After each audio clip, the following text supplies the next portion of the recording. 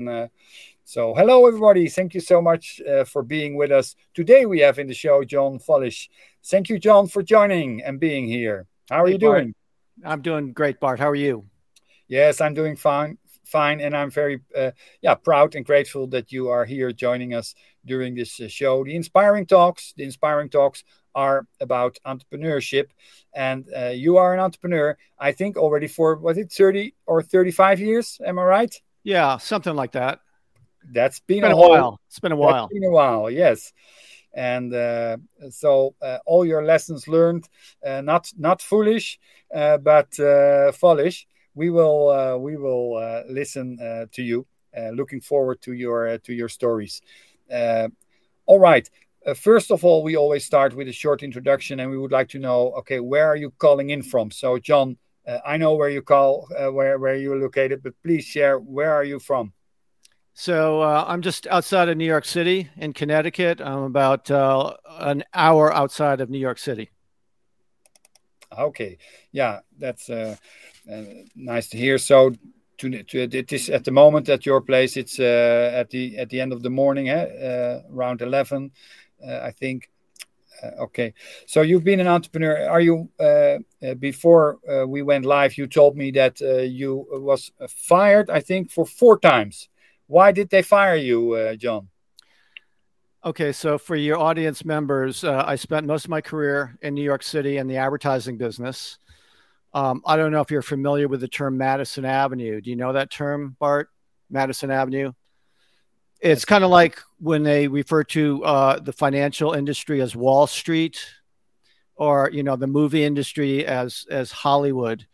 The advertising business in the United States is referred to as Madison Avenue. So it's like the mecca of advertising, really, in the world. And I spent most of my career in New York City at some of the top agencies. And for anyone who has worked at a big corporation, or if they've worked in advertising, they may know that it's a very challenging environment to work in, because most big companies, especially in New York City, are very political.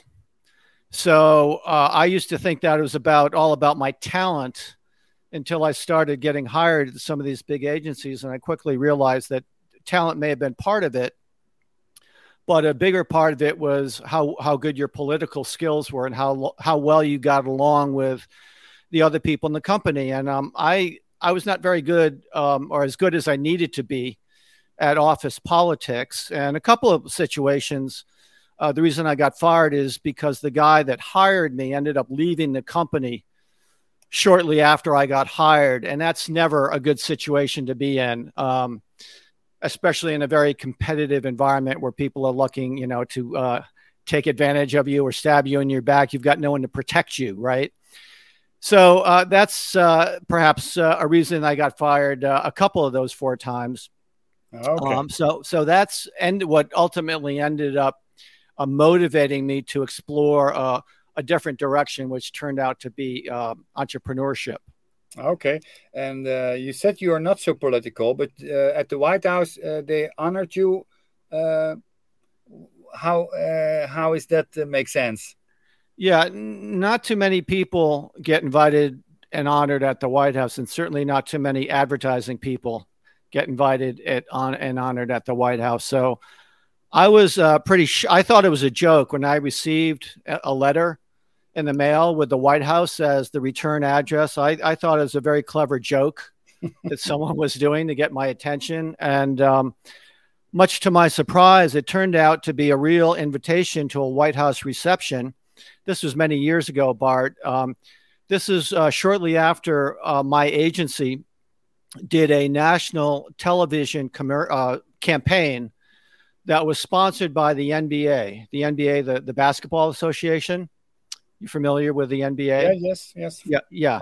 So the NBA did a partnership with an organization that dealt with child abuse prevention. So they were donating their TV time to run some TV commercials, public service announcements, to the tune of about $5 million over about a 4-month period. And we were the agency that did the TV commercials. So this was back in the early 90s, Bart. So $5 million back then is probably worth twice that right now. And over a period of about 4 or 5 weeks, that meant that the commercials we did got seen quite a bit during that period of time.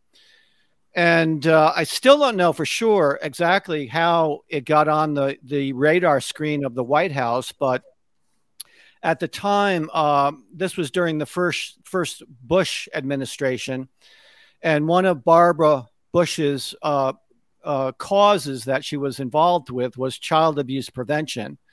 So I don't know whether it was her or whether it was George Bush or someone else at the White House saw these commercials, figured out that we were the agency behind the commercials, and decided that we were worthy, along with a couple of dozen other people from around the United States who were working on similar public service causes, to be invited to the White House, where we were honored at a White House reception. So that was pretty cool. Okay, but hey, later on you made, I think, was it 106 phone calls a day trying to get a new job, but then you decided to start your own. That was not later on. The invitation to the White House was after I had already been fired and made all of those phone calls to try to get work, and ultimately found a business partner and ended up starting my own agency. So yes, the invitation to the White House was about 2 or 3 years into me having my own ad agency with a partner. The experience you described, me making the phone calls, was when I was at the rock bottom, after I'd been fired multiple times and was having a hard time finding work. I just was forced to make a lot of phone calls. I was so desperate to try to get a job interview. I was just making, this was back then when we had phone books. I'm dating myself. So this was in the 80s. And I just started going through the phone book and just making a bunch of phone calls, just trying to get myself a job interview. Okay. Hey, and then now you are helping other entrepreneurs around the US with their marketing, and you call it, the Follis. So now we're fast forwarding about 30 years from the time I was making all those phone calls. So I ultimately got some work from those phone calls, did some freelance work, ended up attracting a business partner. The two of us started an agency, and in a very short time, we became one of the top agencies in New York, and I did that for a few years. And then fast forward to 2004, when I was finding myself interfacing with a lot of smaller business owners that were very confused by the marketing landscape. This was 2004. So this was a couple years before Facebook. This might have even been before Google. But it was certainly when more and more things were shifting from traditional media to digital media. And as a result, a lot of the people that I was finding at these networking events, these small business owners, were really, really confused about how to market their business. And when they found out that I had my own ad agency, was a marketing guy, they immediately would gravitate to me and start picking my brain, asking me for advice about how to market their business. So there was a need. I realized that there was a need for a lot of to address these small business owners with their marketing.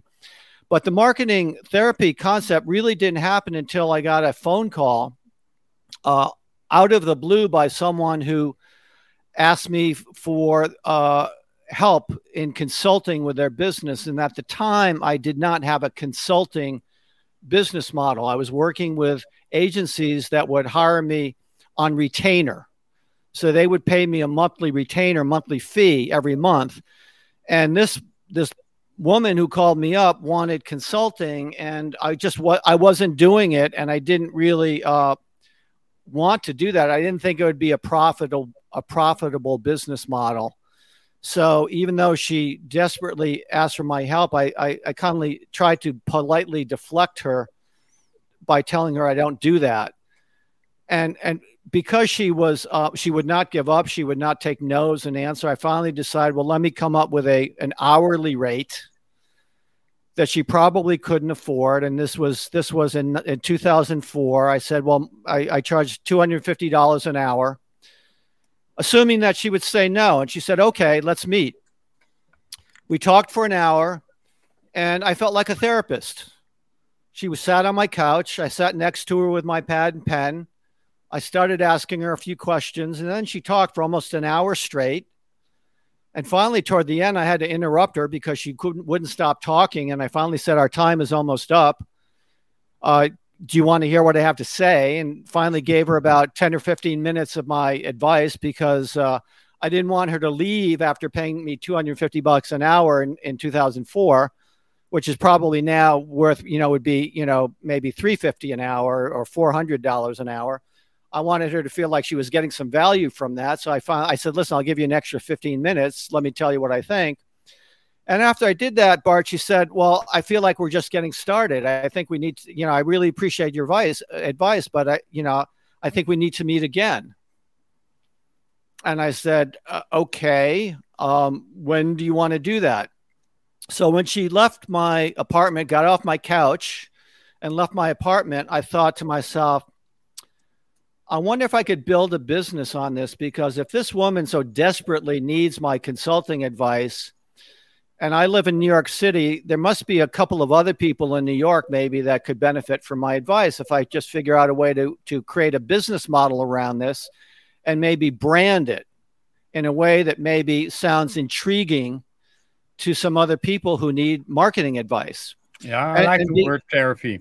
And because I literally felt like a therapist, because this woman was just pouring her heart out to me.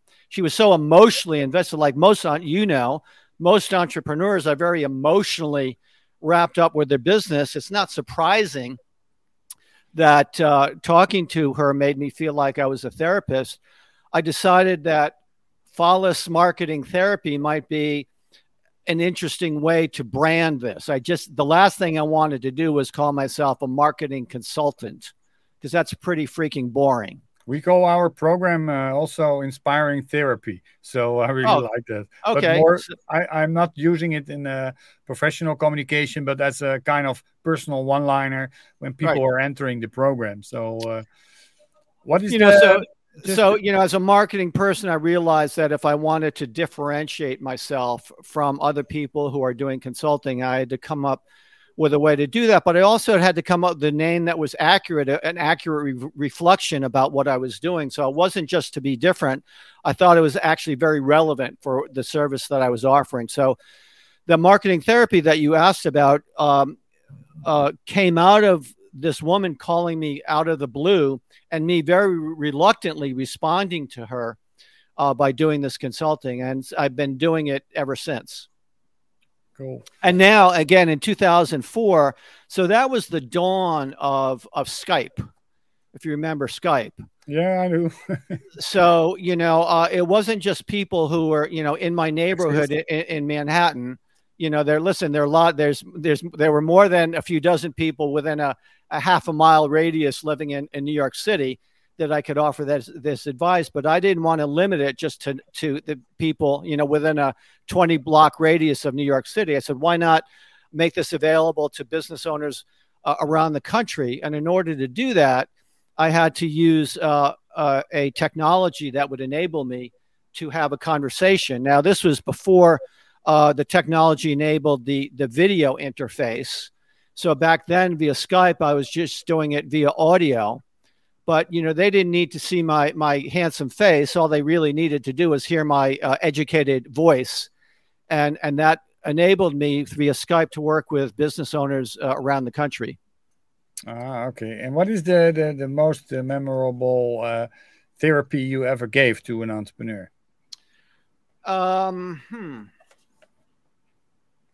Well, you know what? One thing I learned talking to these business owners, and maybe you found the same thing to be true because you talk to entrepreneurs all the time, is that they don't know what they don't know.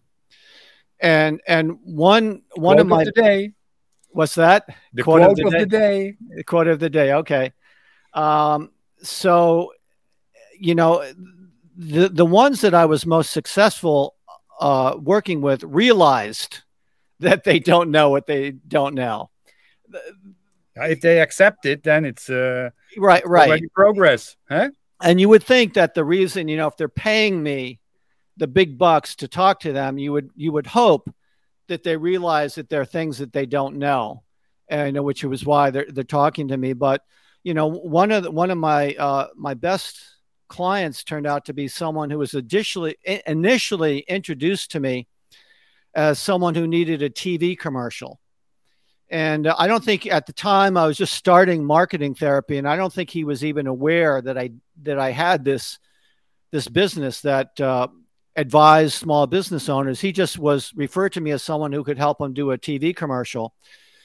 So he started talking to me about doing a TV commercial, and after just maybe 5 or 6 minutes of talking to him, I felt the need to interrupt him, because it only took me a few minutes of hearing what he had to say about his business for me to realize that he really did not need a TV commercial. And I was almost afraid to say that, because I didn't want to say something that would end up shooting myself in the foot and kill the opportunity for me to get paid well to do a TV commercial for someone who thought that's what they needed. But I felt like I needed to be honest with the guy, and I felt like I should at least give him my feedback to what he was saying, and at least share my opinion about why I thought a TV commercial at this point in time was maybe not the best thing for him to focus on. Yeah. Knowing that he could say, well, screw you, I'll find someone else to do it. But, screw you or sue you, huh? What's that? Screw you or sue you. No, not sue me, screw me. Yeah, I know. That's a New York expression, Bart. I don't know if you're familiar with that. Yes, I'm familiar with that. Yeah. Okay. So, he could have said that, but instead he happened to listen to what I had to say and the logic behind what I was saying.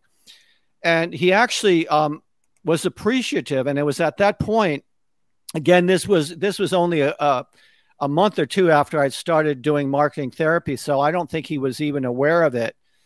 And once I explained to him that I had this business model that actually works with business owners like him to do exactly what I was doing with him, he actually got excited about it and ended up not just thanking me for staring. I got a great quote from him. One of the things I look forward to is when I have successful experiences working with my clients is hopefully they'll give me a nice testimony. And the testimony he ended up giving me was that I saved him from making a $50,000 mistake. Yeah. Because that's how much he was planning to invest, probably mostly in media on a TV commercial. But so that's, I'd like to, reference that as an example of a very successful experience with a client. We ended up working together for about 2 or 3 years, actually. Wow. Yeah. Important. And the whole honesty. Yeah. That's, I think, so super important for the relationship. Thank you for this therapy session, John. And really appreciate it. The time is already much, we doubled the expected recording. And but it was really interesting. And thank you so much. You can hear for the applause that people are appreciating it. Wow. And, well done. Well done. You have a big audience. Keep up the good work. Keep on inspiring, John. Thank you, Bart.